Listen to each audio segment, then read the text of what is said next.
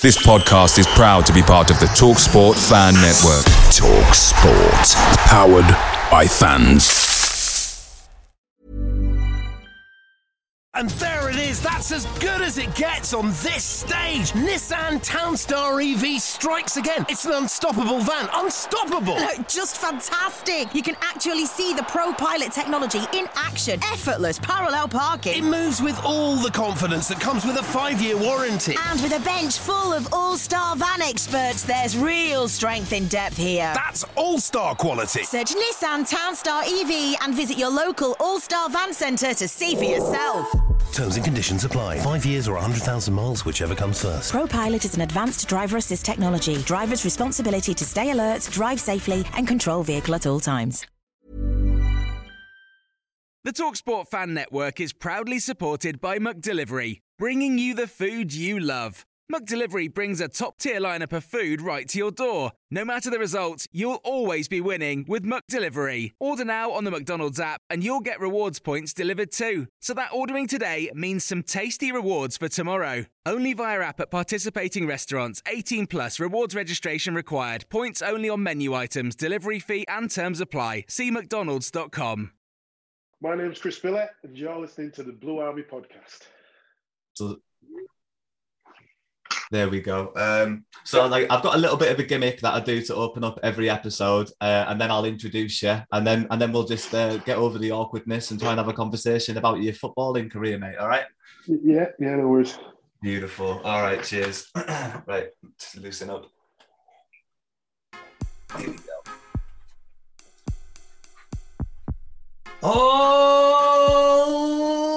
Reapmarers, how's it going? And welcome back to what I am calling this week the Blue Army Podcast Christmas Special. That's right, we've got something very special for you this week on the podcast. On today's podcast, I am joined by a man who is dripped in promotion medals, a former midfield maestro who gained full cult hero status by winning back-to-back promotion with the Cumbrians, clocking up over 142 appearances, scoring 3 goals, including a goal where I'm pretty sure he broke the land speed record, getting into the box on the end of a cross in a playoff semi-final against Aldershot. That's right.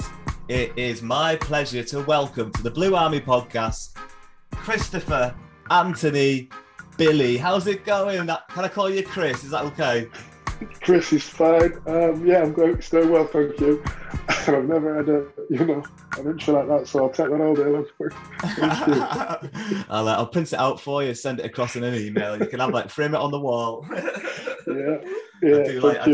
I do like opening with a bit of enthusiasm. It's an absolute pleasure to talk to you, mate. And when I get an ex-pro on the show, I always like to open up with the same icebreaking question, okay? And that is just a little bit of fun at the start of the show. So here we go, mate. Here is the Blue Army Podcast Icebreaker.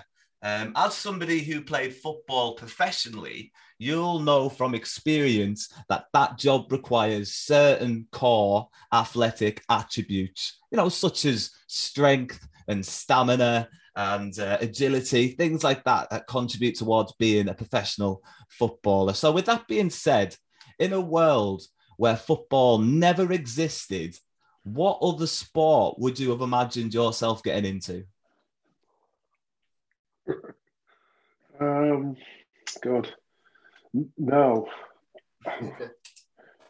With age, I say golf, but if you say to me when I were a kid, it'd probably been something like athletics or something daft. Yes, probably athletics it would have been. Track and field, what was your event? Yeah, it would have been 1800, 1500, something like that I would have done. A bit of mid-range running. Okay. Yeah. Did you ever do a bit of relay? No, not relay. I was never that quick enough for the short stuff, but yeah, the middle distance stuff, yeah. Sebastian Coe and all that, yeah. My one of my heroes growing up. Oh, very nice, very nice. Well, we get a lot of golf, I'll be honest. We get a lot of ping pong as well. A lot of people say ping pong and golf. But then again, if you weren't going to get into sports, mate, and you could have picked any career in the world, rock star, astronaut, bin man, whatever you would want to do, could you imagine yourself just getting into anything else from a young age? For me, it's all I thought about really. was being a footballer. But again, with hindsight and age, anything that paid well, do you know what I mean? I'd give it a go. So, yeah. Nice, yeah. I've learned that with a bit of age myself. Yeah, absolutely. I'll go where the money goes. Yeah. So, mate, what we'll do today is that we'll plough through some of your career, dive into the depths and the ins and outs of some of those moves from clubs to clubs, and we'll eventually finish on Carlisle. And maybe in the future, in the summer, we'll do a part 2 where we'll go beyond Carlisle as well. But we'll go up to Carlisle. It's normally take us about an hour. So yeah, mate, in 1991, you signed your first ever professional contract with Huddersfield Town. But before we get into the nitty-gritty of all that professional football, tell us how you got noticed. Was it Sunday League? Was it through a school? How did you get noticed? It was firstly my school teacher at first school. We had a football team, and he noticed that he did. He picked up on that I was pretty decent. So he pushed me for playing for the town, Huddersfield under 11s and stuff like that. Took me to all the trials, which I did well in. It was my first school teacher, really, first PE teacher that pushed me towards that. But then, I had a brother who was a year younger than me. We didn't know we didn't know where there was a team. And we were just sat on the rec one day at my grandma's, and we were watching these lads train, and it happened to be Netherton. And he said, "Oh, do you want to join in?" So we joined in, and went, "Oh, you two are tasty. Do you want to sign?"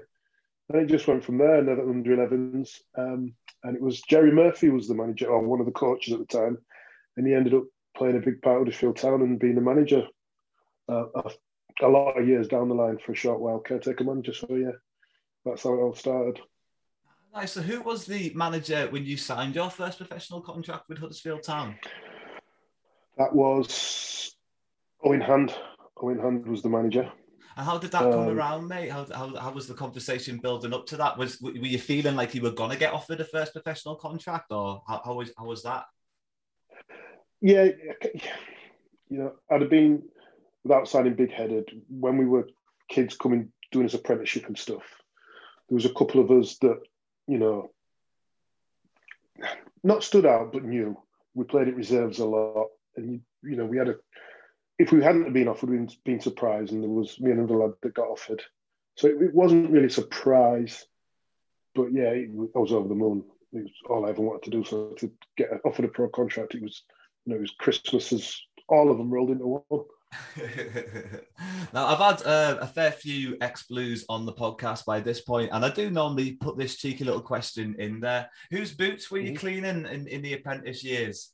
Oh, man, you probably won't even know. Andy May was... I only remember him because he was a bugger. Because you clean them boots like they were your own. And then Christmas come round, and, it's Merry Christmas, and that was it. So Andy May, we signed him from Man City, actually, as it goes. And Graham Mitchell, who's not that much older than me. So we ended up playing together as well at Huddersfield. So they were my two pros.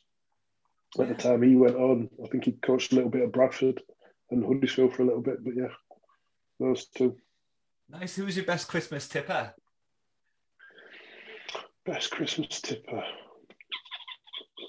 Well, I want one of them two, that's for sure.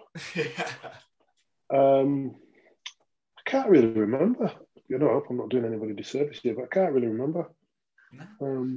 No, I can't.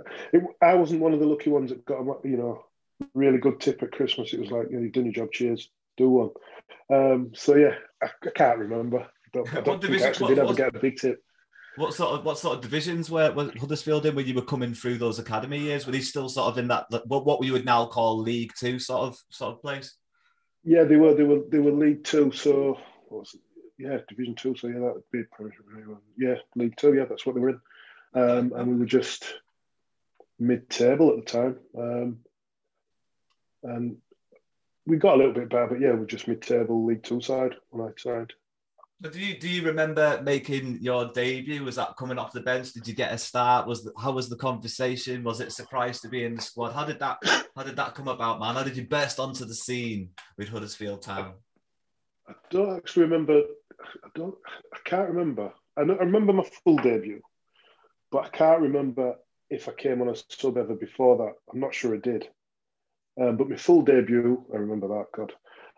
It was West Brom at home, and I scored. So, yeah, I remember that.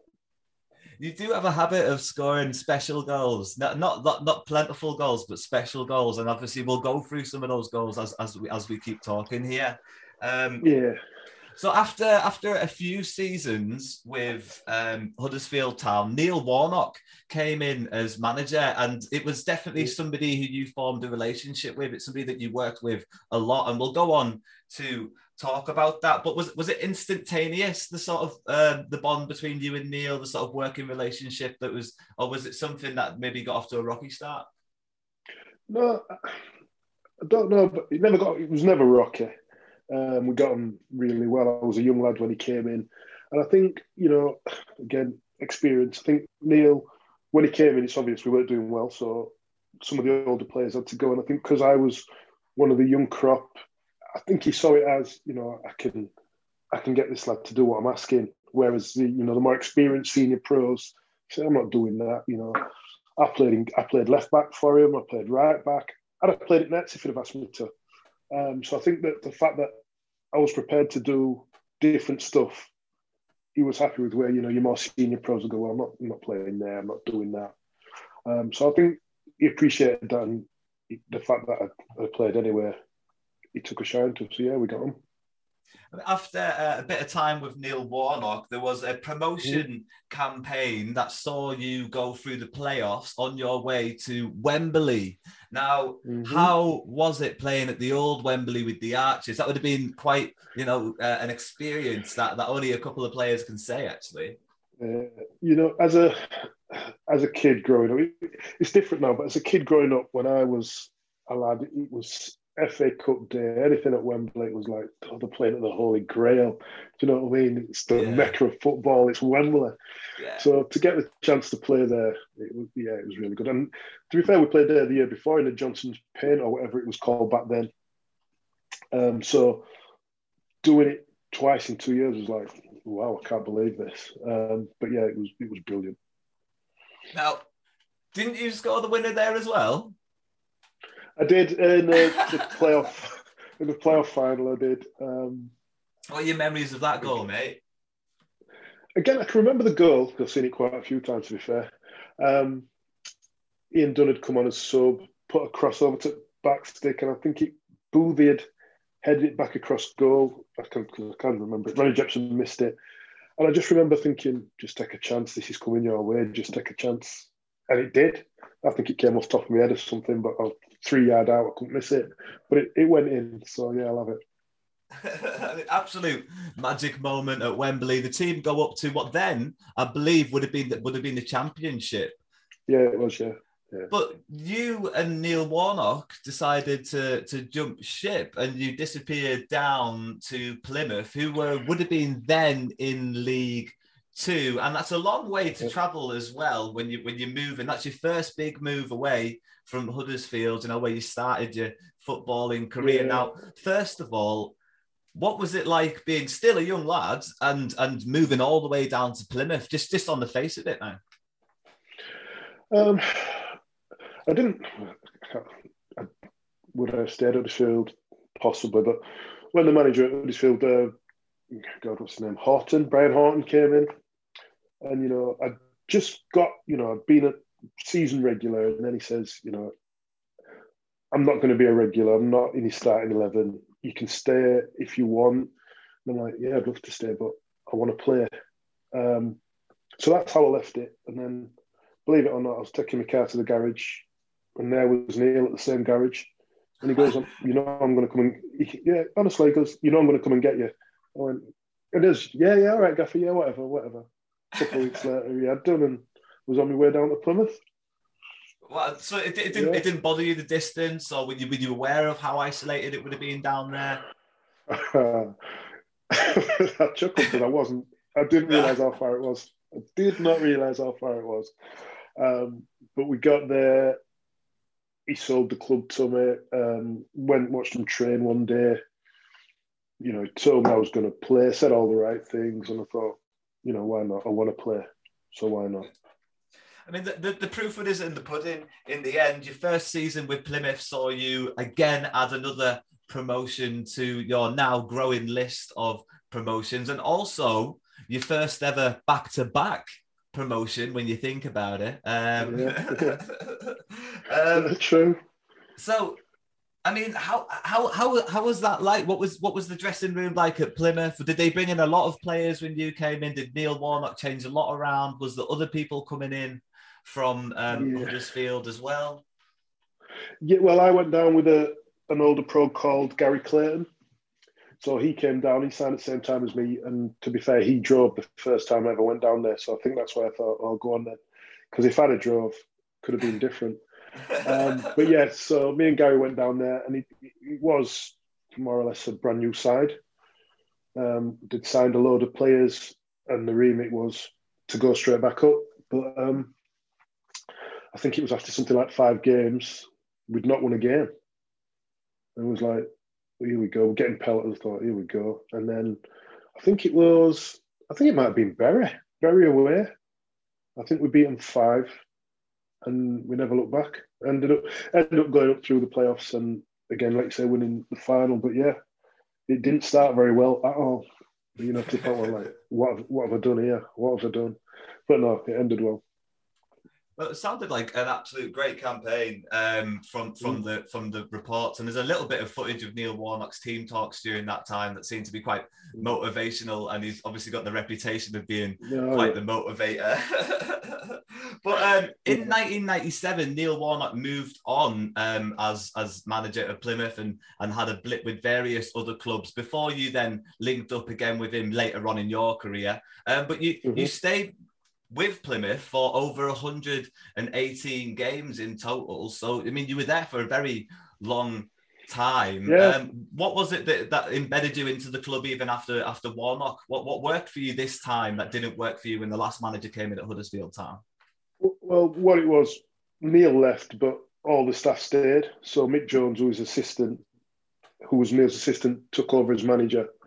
So I knew Mick, I knew Kevin Blackwell, one of the coaches, and I had a year left. And at the time, nobody else was coming in for me. I had a year left, so I was prepared to stay. So and I did.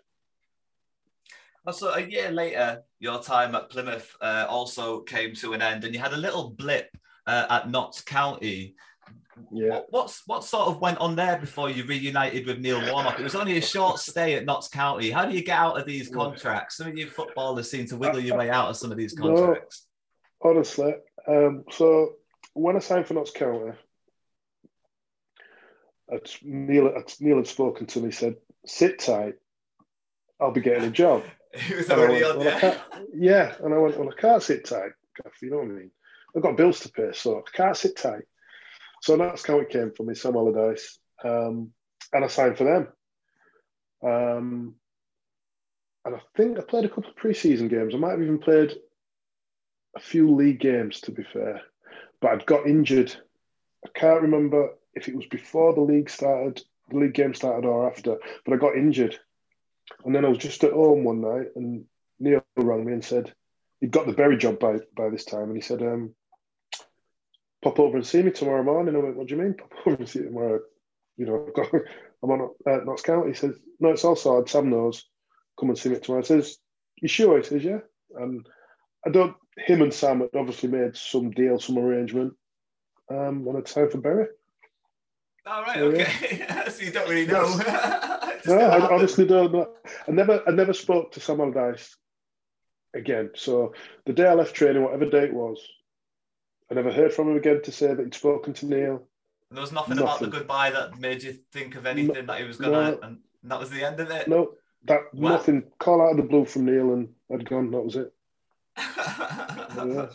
Well, there you are. You reunited once again with Neil Warnock, this time at Bury, and this time you're in for a very long stay. 178 appearances for the Greater Manchester team, Bury. There you are, back again, a lot closer to home as well.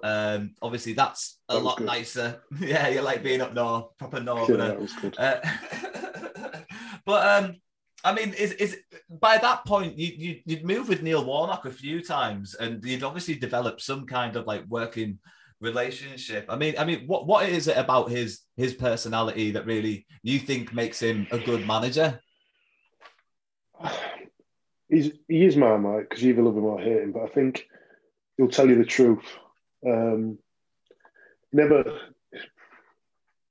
you know what, there might have been stuff he never told me, but he never pulled any punches with me, telling me where I stood with him. If I wasn't playing, I could go and see him and he'd tell me why, which in all honesty didn't happen, well, it barely happened, but I'd know why. And he was open with me, and that's what I like. You know, as long as I know where I stand with someone, I'm happy as Larry. But it's when, you know, stuff's happening in the background and then you find out second hand, or you're told one thing and then something else happens, then, you know, it's a different situation. But with Neil and me, anyway, what he said is what happened. So I can't knock him. So he was only with Bury, I think, for one season this time, and then he moved on to Sheffield United. And I think that was the last time you guys worked together for the rest of your playing career, right? Yeah. Like, he hits the big time and he ditches you. What's the deal there? Have you ever called him and said anything? No, we've spoken, but he just said, look, seems I can't take you here. They'll lynch me if I take you here as well. I was like, oh, all right, but all the lads in change room at Bury at the time were going, oh, that's you on your way, Siebes. That's you on your way. And there's me secretly going, yes, here we go. And it never happened again. So, yeah. You did stick it out for a long time at Bury, so you must have enjoyed yourself there. Obviously, it's a travesty what happened to the club in recent years. But what are your best memories of your time playing for Bury? Well, best memories is just... so we had the year in the Championship, which was chaos, really. It was, every game was a cup final every week, you know. But once we found, because we were playing above us level, but once, you know, League Two, League One was as low, League One, and the manager at the time, I think, took over. Preece took over at one point, and because we had no money, I think Preece's remit was to bring kids through. So we had a good mix, and the kids were keen and just worked the socks off, and a good dressing room. And everywhere I've been, you know, you don't have it. You can have your good players, you can have your star players, but everywhere I've been and we've done well, you've got to have a good dressing room. You've got to have good lads in there, and we just had good lads, and we worked hard for each other, and we got, you know, on a shoestring, we got to playoffs, ironically, against Bournemouth. We lost. They got to the final, got promoted. Now look at them. We lost, and now look where we're buried. Sad story. It is a sad story. And towards the end of your time at Bury, was there any indication that you could see from the board maybe that things might not be going, or was that just a bit too long in the tooth for you? Go on. No. Even when I first went, you know, not long after Neil left, you know, there were money problems. Then it get resolved, and then it happened a year later, and you know, it was inevitable because there's you know, Manchester, Greater Manchester, there's bigger and better clubs to go support. You know, your Rochdales and your Burys are going to struggle all day, every day, and Bury, you know, even when we're doing well, the crowds weren't that great, so we're always going to struggle. Yeah, and it happened. It's just in a really. I live in the area currently. I'm going to be moving back to Cumbria in the very near future. But when you've got teams like Salford that have had a lot of investment, and obviously Manchester City, everyone forgets about Manchester City having so much more catchment in the last 10 years. You know, literally triple, double, quadruple the amount of supporters over the last 10 years. So that is going to take away from these smaller teams as well, and it has a big impact. And it is a big shame what's happened to Bury. But the Phoenix team is rising. So anybody out there that wants to check out what Bury are up to, just I'm sure you can Google search them these days, and they're definitely worth following. Yeah. I think they're in the Northern Premier. But anyway, we'll get back onto you. We'll get back onto you, Chris. Sorry. So this is around the time where you signed for Carlisle United. We're in about 2003 now, mate. And here we are at Carlisle United. This is what most of the listeners are in the meat and crux of it for. And I mean, Who made the initial contact? Were we the only team that were interested after you released? Were you the only? Well, what made you go for Carlisle United? To be fair, you probably were the only serious ones because at the time we'd had a few good games. Bury Carlisle at that time, just before I'd left. Me and Richie always used to have a good ding dong at Middle Park, and I think Roddy was in touch, and then I had an agent that said Roddy was interested. Would I go up for talks? I was like, yeah, of course I will. So went to see Roddy and ended up signing on the dotted line. He must be one of the very few players that have played for the most southerly team in English football and the most northernly team in English football. So, I mean, that's definitely some kind of achievement in mileage on your career. Yeah. See, I'll go anywhere to play, mate. Just look for a game of football. Yeah, absolutely. I mean, you've got to love football. You've already said that, haven't you? Rodney Collins, he's got a bit of a reputation around Carlisle. It's not the greatest, but obviously he had a good enough conversation with you to really get you to sign. I mean, what were your initial impressions of him? And then did they change around the time he was getting sacked? Did you kind of suss him out, or was it consistent throughout? No, I like the bloke. You know, again, he was what it said on tin. You know, he backed his players.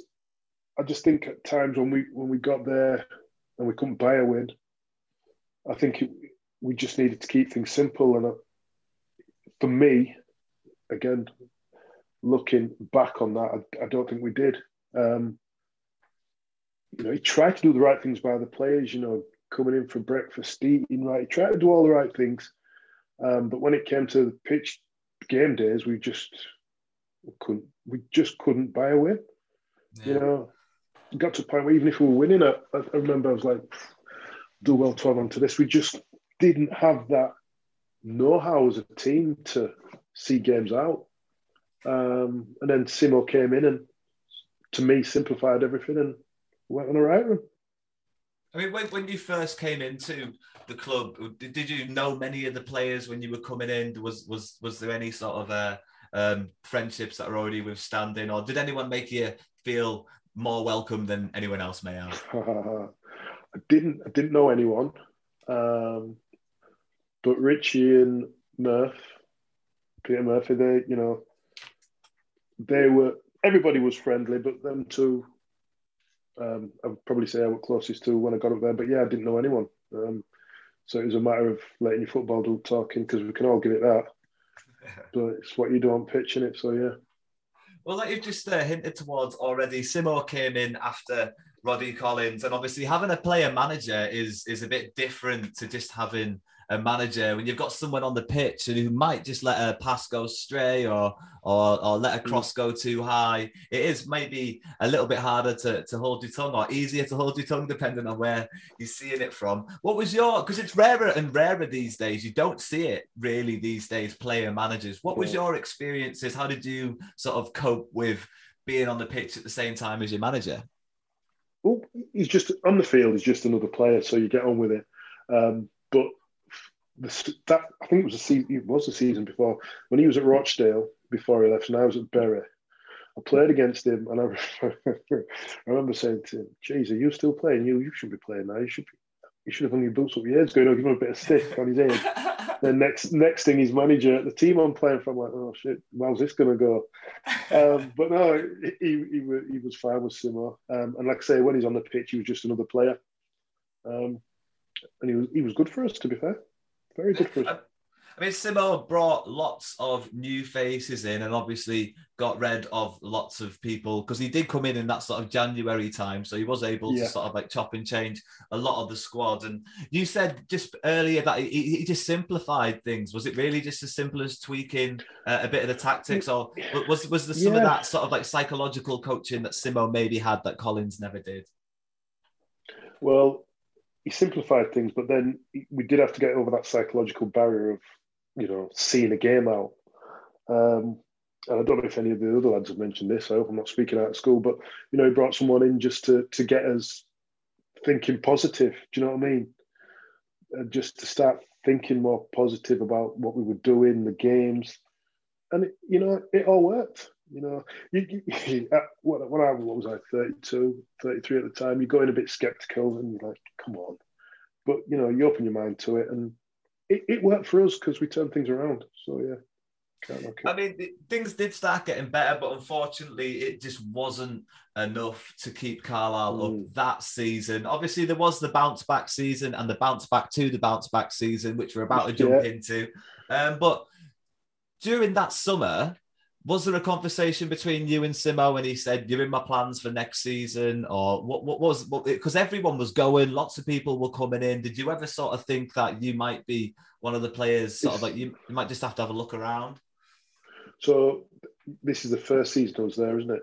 So I had a year left. We spoke, and you know, it wasn't very in depth, but yeah, he wanted me around, so that was good. And I stayed, and he brought in Kevin Gray, he brought in Tommy Cowans, who I knew from Huddersfield. So you know, it was guys that I knew how they played and know what they were all about, and they were right for dressing room, and got Lummy in there. You know, just went from strength to strength. Yeah, Lummy, what a character. No. Now, obviously, in that campaign, you guys managed to win promotion once again for you via the playoffs. This time, there was a playoff semi-final at Brunton Park, and you scored the opening goal. Now, mate, I had never seen you run that fast ever to get on the end of that cross. I've watched that goal back plenty of times. What was going through your mind? How did you just push yourself to go to that next level in that moment to get on the end of that cross? You know, God, the bigger, again, this might sound a bit cheesy, but the bigger the game, I always wanted to make some kind of impact. Didn't want to lose it, first and foremost. And I just remember thinking, right, I'm going to get a goal today. I'm going to try and get a goal today.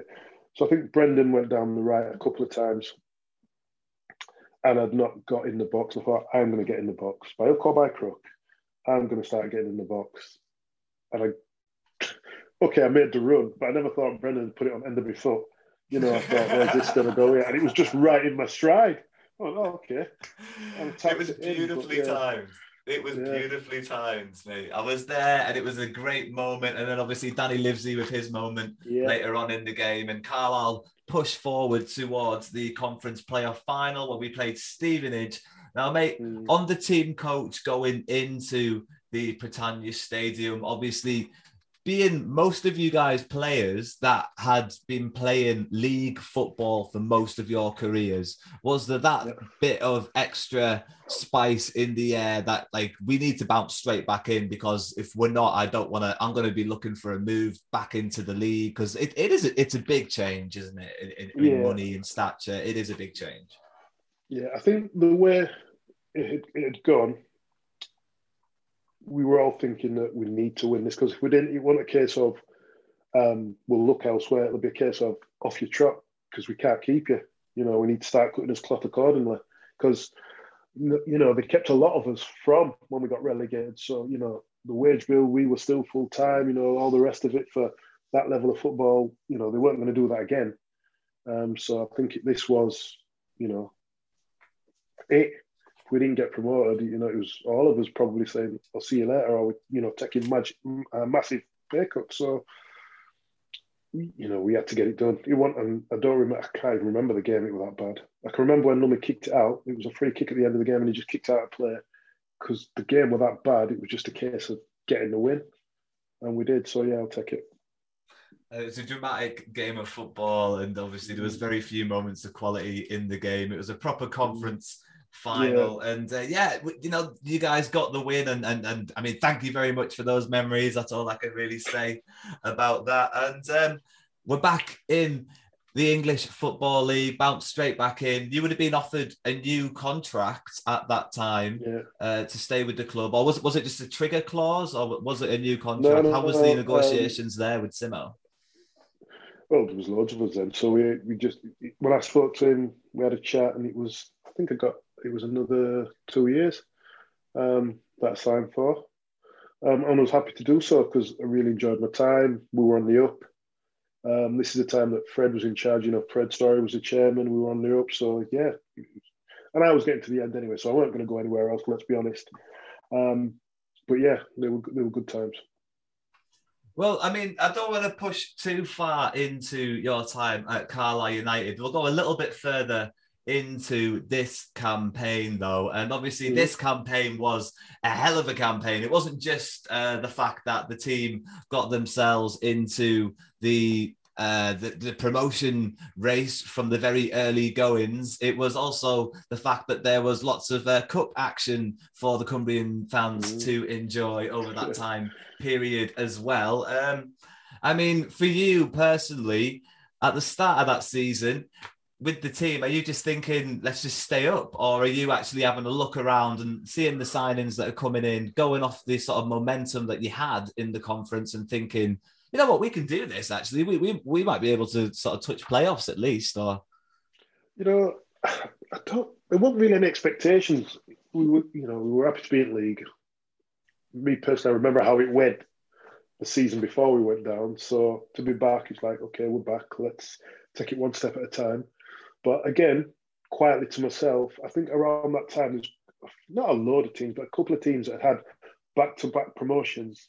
And I looked at them and said, well, you never know. But it was only a throw. It was never, I never went into the season going, right, here we go, back-to-back promotion. It was just, it might do, but if I'm honest, I don't think I was serious about it. There was some quality players that were brought in that season, though. Yeah. Some definitely actual season-changing signings, and maybe somebody that snuck under the radar at first was Zigor Arenalde, a bit of a rarity in the lower leagues. He had a touch of class about him, did old Ziggy. What was he like in the changing rooms? Did you guys get on well? Yeah, we everybody got on well, but Ziggy was just quiet. He was quiet. Came in, did his work, and he'd do. Like they talk. You hear all the Premiership players talk about. I'm not putting him in the same bracket as Eric Cantona by any means, but he would do extra. You'd see him in the gym stretching after training session. He'd be there for ages. He'd be stretching, doing all this stuff. He'd be like, what's he doing? And then he'd be eating like the healthiest salads after games. And they'd be like, what's he eating? And it's just the things he did. Yeah, he was very, very professional and good for the side. Hell of a player.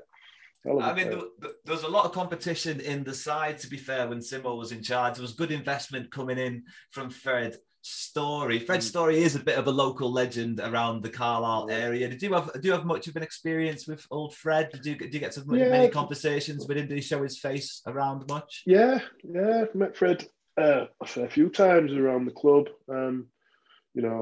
Even been out for not so long ago, maybe about before COVID now, but he met us for a quick pint when a few of us met up there just before COVID. So yeah, he was a nice bloke. He was, again, at the time, everything was going swimmingly, wasn't it? So, we were winning, Fred was in charge of the Carlisle club that's winning. Everything was going well. So yeah, he was good company. He was good to be around.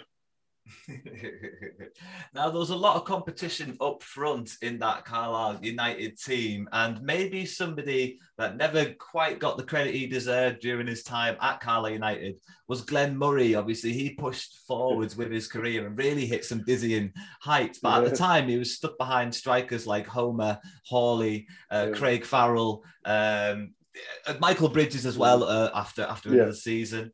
But no disrespect to those guys, but could you see Glenn Murray being able to push on to those heights? Did he have that sort of potential when you saw him, or was he never actually applying himself that much at Carlisle? What was the story there? No, he did I expect him to play in Premiership? I'll say no, but did I expect the fact that he played in Championship and kicked on and scored goals? That didn't surprise me, because he had something about him. You could see he could play. But he was just young when he was at Carlisle and Green. And when you've got Bridgie, when you've got Homer, I know, and you say, well, Homer never played in Prem, but the more experience, what Simo's looking for at the time. When Glenn did play, he always came in and did well. But I just think sometimes, it's just how it goes, isn't it? Sometimes you just don't get that look, and it has to happen for you somewhere else. But with Glenn, he could play. We all knew he could play, and he was a decent footballer. So, like I say, the fact that he's actually presented on BBC now and all that, that surprises me. Oh, really? The football side of stuff, yeah, the football side of stuff. No, it's Sky actually, isn't it? But no, the football stuff. No, he could play, and he could always score a goal. So no, good on him. And was he not necessarily the wordsmith in the changing room? Was he a No, bit quiet? definitely not. Definitely not. I wouldn't have him down as any kind of wordsmith, but the fact I see, co-presenting on football on Sky Sports and all that now, I'm like, okay, well done. But there's everybody's trying around it now, aren't they? All the old footballers. But no, everyone gets a go, don't they? Yeah, if they play in the Prem, everyone seems to be able to get a go. They do the rounds, don't they? Yeah, everyone get all the opinions in, get all the accents done. But obviously, at the end of that season, with such a fantastic squad that we've just sort of gone through there, Carlisle did go up as champions this time. Was this the first time that you won the league in your career up until this point? I mean, how was it going into those last couple of games for you personally? How do you remember sort of thinking, I want this title, or were you just sort of going to be happy with promotion? No, God, I don't want to be greedy. I took promotion, but we were there or thereabouts, and it was just, there were nothing. I can't remember how it went. Did somebody not drop points or something? And if we won our games, we could win. I can't remember how it went, but we were just grinding out games. We if I remember rightly, we weren't conceding many, but then Bridgie or Carl would go and get you a goal down the other end and win your game, and that's what we were doing. We had Kev, Tom, Murph at the back, Dave, or Arnie at the right back, and they were just we just defended so well. And then it only took, Carl or Bridgie, like I said, to do something special, and we'd be 1-0 up, and we're like, right, we'll defend this. And we did that for a long time, and it got us to where it goes. So yeah, we'll take that. I mean, it was a tremendous campaign for the Cumbrians. Like I said, at the same time, a great run in the Johnson's Paint Trophy. And I mean, it was just a great campaign in general, a great couple of seasons to be a Carlisle fan. There was a lot of interaction with the fans, it felt like that, at Carlisle. And that's when I got that fabled photo that I've enticed you into this interview with. What corker that was. Oh, an absolute corker. Like I said, Carlisle was a great place to be those years there when we were doing well. Everybody was behind us, fans, theatre, everything was going well. I think it was just a good place to be. It really was. Enjoyed it. Like you say, I forgot. We're talking about us winning the league. I forget about the Johnson's Paints final that we got to, whatever it was called then, and you could see the shirts on the wall. I forget about that because people usually just talk about the league, but yeah, we were. Have you got your deck chair? Could have been. Yeah, we could have been league and cup double winners. You know what I mean? And not for somebody called Trundle, was it? At Swansea. That's it. Yeah, it wasn't to be, but yeah. Big man. But no, good times, good times. So if you've got to put the two sort of seasons back to back and pick your sort of like favourite moment, would it be winning the league or winning through the playoffs? Winning's good, but winning the league, because I've not done that before. Yeah, that was like, yeah, we are the best in this league.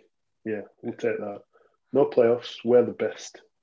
The rest of you sort it out. Now I know every time when I've gone up through the playoffs how the league winners feel. Huh? Seeing them like they're playing in final, we're up already.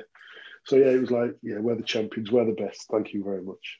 Job Gave you that swagger. I like it, man. Yes, I like it. I think we've got plenty of meat on the bone for a part 2, mate. And I'd like to do that in the summer, maybe, if you'd like to come back on and speak to me and the listeners and do a part 2. I don't want to let you go just yet, though. I've got a couple of just sort of quick fire questions just before we finish off, just to leave things on a little bit of a lighter note. And the next time around, we're going to give the listeners a chance to come up with the quick fire questions, but it's been a surprise for them. They don't know that you're coming on until I reveal you're coming on. So that's why these listening to it anyway.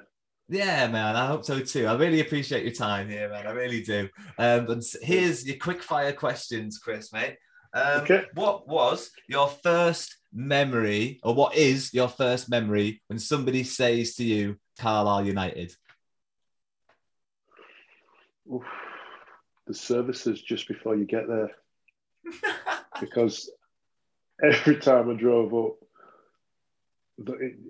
I was like, am I there yet? Oh, the services are here. And it's them services. I used to stop there all the time. So the services, firstly, I know you want a football answer.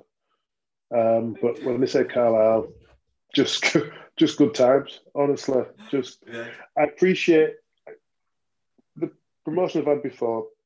Everyone's been brilliant, but I appreciate this one more these two more because I was at the end of my career. So I appreciate these two a lot more. When you're young and you do it, I'll do this again. When you're old and you don't get that chance, so yeah. No. During your time in the city, that's when the town was devastated. That's when the city was devastated by a flood. Did that affect you at all? I was suspended, so I was at home in Huddersfield. And my wife at the time went, "Have you seen the news?" I went, "What?" And it just showed everything flooded and all the devastation it left behind and the lads' cars in the car park. And selfishly, I was like, at least my car wasn't in car park. But yeah, I was at home when it happened. That's kind of lucky for you then, man. That's kind of lucky for you. But where were your usual hangouts during your time in Carlisle? Was there like a restaurant that you liked, a takeaway or anything like that? I can't remember. There was a restaurant next to the train station that we used to go quite a bit, right on the corner. So is it a Mexican? It might be a Mexican now, but yeah, right on the corner, just next to the train station. There. There was the hotel, and then there was a small little restaurant cafe thing in between. I think I know what you're talking about. Yeah, I can't remember what it's called. It might be the Glass House. I'm not sure. That was a nice place. I can't remember what it's called. It's been a while, but yeah, I remember there. I won't mention any bars or nightclubs. So believe it or not. You were never in a bar or a nightclub, Chris. That never happened. Never. I didn't even drink. I never once saw you in a bar or a nightclub. Never once. Just a little bit away, off topic from Carlisle United. This one. What is the England C team, and how do you get involved in it? So I think it's it's the non-league side, but I think I'm saying this because I never got picked. Not that I expect to get picked, but it'd be nice to get picked. But I think it's a certain age level. But yeah, it's basically the non-league England side that they picked from. I don't know if they've done it for a while, but yeah, non-league is the non-league England side. C teams, let's call it. Am I right in thinking that you were part of Carlisle United's last ever Masters League team?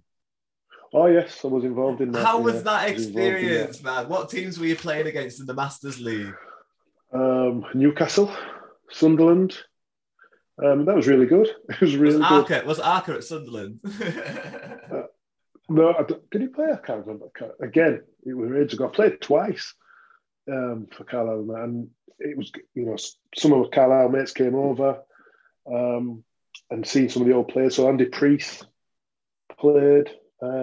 Jimmy Glass in nets. Yeah, they were really good.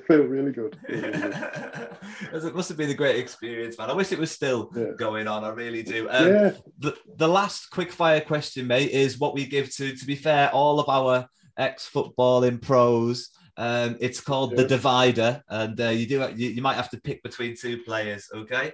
Who did you like playing with more, Chris Lumsden or Adam Murray? I love them both, but there's more chance of Lummy hearing this than there is Muzza. So I've got to say Lummy. That's a good answer. Who was your head tennis partner, by the way? God, I can't remember. Can't even remember. No, probably Kev Gray. It would have been Kev Gray, to be fair. Bad. It would have been Kevin. Kind of bullied it. So yeah, if I played, it would have been Kevin I played with. Not Tommy anyway, that's for sure. No. Well, mate, we've got nothing left to do apart from ask you the last question. And the final question is a bit of a cheeky question. Don't be offended by it. Hear me out, okay? Here we go. Okay. Being an ex-professional footballer means that you were lucky enough to be involved in some of these gaming titles, FIFA and Football Manager. So the question, Christopher Anthony Billy, is, have you ever played with yourself? I'd be a liar if I said no, just to see if I were any good. Just to see if I were any good. But yeah, I did. And is it Football Manager? I used to buy myself all the time and put myself on massive wages and never play my son. So I can't say I've not done it because I have. I think Football Manager's most people's go-to. You got to sign yourself for such and such and call yourself up for England, and why not just see how far you can really take yourself. And I feel like, mate, we've taken this conversation quite far, and that's quite a nice little way to wrap things up for us this evening on the Blue Army podcast. We'll say goodbye to the listeners, but if you don't mind hanging around for just one more minute so I can ask you for just a quick favour. But yeah, mate, right now all I want to say is thank you, Chris, Billy, for joining me on the Blue Army podcast, mate. It's been an honour. Thank you very much for your time. No, thanks for asking me. Thank you. Absolute pleasure. And that's it from us. This has been the Blue Army podcast's Christmas special. Thank you very much for joining us. Don't forget to like, comment and subscribe and all of those social media-y things that we all kind of avoid, but know that it would benefit the people that are asking you to do so this Christmas. Okay, so thank you very much for joining us and goodbye.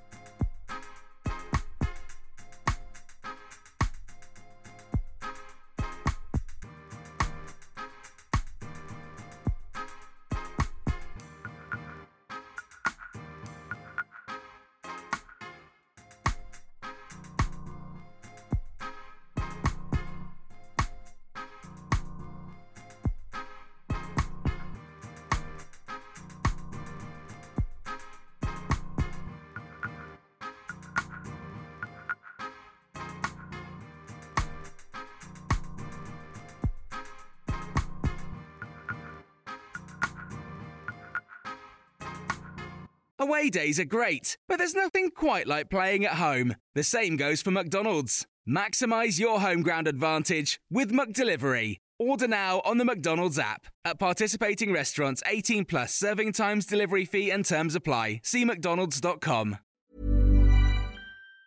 And there it is, that's as good as it gets on this stage. Nissan Townstar EV strikes again. It's an unstoppable van, unstoppable. Just fantastic. You can actually see the Pro Pilot technology in action. Effortless parallel parking. It moves with all the confidence that comes with a 5-year warranty. And with a bench full of all-star van experts, there's real strength in depth here. That's all-star quality. Search Nissan Townstar EV and visit your local all-star van centre to see for yourself. Terms and conditions apply. 5 years or 100,000 miles, whichever comes first. Pro Pilot is an advanced driver assist technology. Driver's responsibility to stay alert, drive safely and control vehicle at all times. This podcast is proud to be part of the TalkSport Fan Network. TalkSport. Powered by fans.